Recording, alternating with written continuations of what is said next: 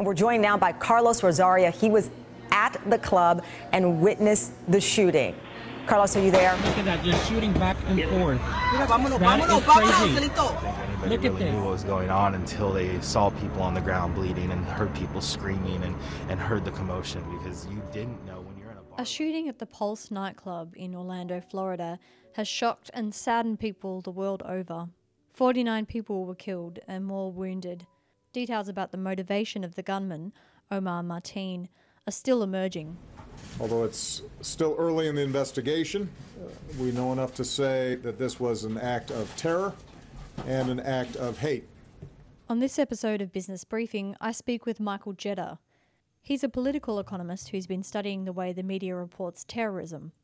Michael is in Germany at the moment, and he's been watching the coverage of the Orlando shooting.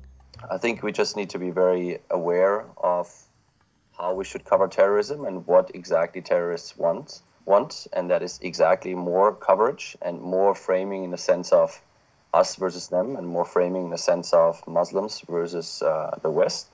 So I think it's something, and having followed this for quite some time now, I think we need to have a very sensible discussion about how we should cover terrorism. And we have done this in several other fields of the media, right? So, for example, when you guys talk about suicides, you never ever mention the word usually suicide, and you are very aware of, you don't want to encourage potential copycats, you don't want to encourage other troubled people to potentially commit suicide. So you're very aware of the effects that the wrong coverage of a suicide might have. And I think something like that is a discussion like that we should have about terrorism, because terrorists receive a lot of free advertisement after major attacks like this. They receive 24/7 coverage. Their goals are repeated over and over. So I think they reach exactly what they want if we respond in that way. And that is, there's a lot of fear in society. People are afraid of these things, and they're afraid to a very irrational degree. And it also facilitates the recruitment of potential followers of such groups, right? So, and we need to weigh these things against, of course, a strong commitment to press freedom, to freedom of the media. But I think we need to find a way to cover this so it doesn't play right into the hands of terrorist organizations. Michael is also researching the socio-economic environment which breeds terrorism. He stresses that the research is still in its early stages, and I asked him what he's found so far. So first of all, I think it's very important to distinguish between two different types of terrorism. One is domestic terrorism, which applies to, for example, ETA in Spain, the IRA in Ireland, the FARC in Colombia. They are purely oriented in a domestic national way. And that is actually the vast majority of terrorism we see worldwide, is domestic terrorism.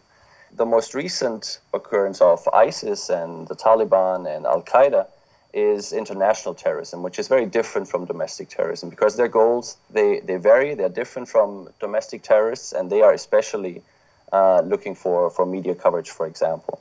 In terms of the economic determinants and the political determinants of both of these types of terrorism, domestic and international, they can vary as well. So, for example, international terrorism seems to be the case that this occurs more and more if a country has been occupied by a foreign power for a long time, if civil liberties and political rights are not well developed.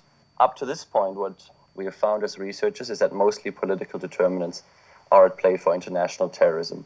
What is surprisingly not at work is poverty, and that is something, especially after 9/11 in 2001. What we thought was, well, these are just very poor individuals, a group of poor individuals that are just trying to get back at the rich and so on. And we framed this in a way of rich versus poor, and that does not seem to be the case at all, right? And that's something that's pretty surprising. So I think what we observe is that if we get data and information on the actual terrorists, they usually do not come from poor homes. They usually do not come from badly educated families. They are usually well educated. They are certainly not the richest usually, and probably Osama bin Laden was an exception there because he was from a very wealthy family. But usually they are right about upper middle class, I'd say. We wouldn't have expected that beforehand. You've talked about the economics of individuals involved in terror attacks, but what about the economics, say, for example, of the countries that they're from or where they're living? What we do observe is that it's more likely to witness terrorism when a country is in a recession, when the economy is going really badly.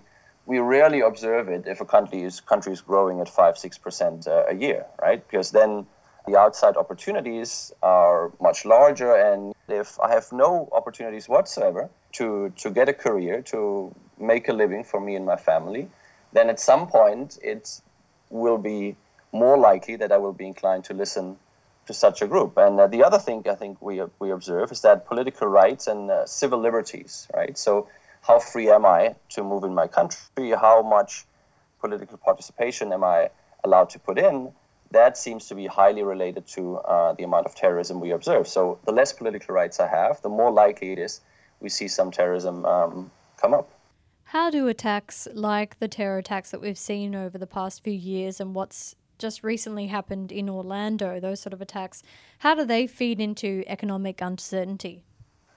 They certainly have big consequences. So there were quite a few polls taken recently in the US. I think it's between 44 and 50% of the people of the US population are scared of terrorism, are afraid of becoming a victim of terrorism, or are afraid that a member of their family becomes a victim of terrorism. And that is an incredibly irrational perception, because if we look at the actual odds and the probabilities of these things, is that the likelihood of you dying from a terrorist attack is about as high as you drowning in your own bathtub tonight.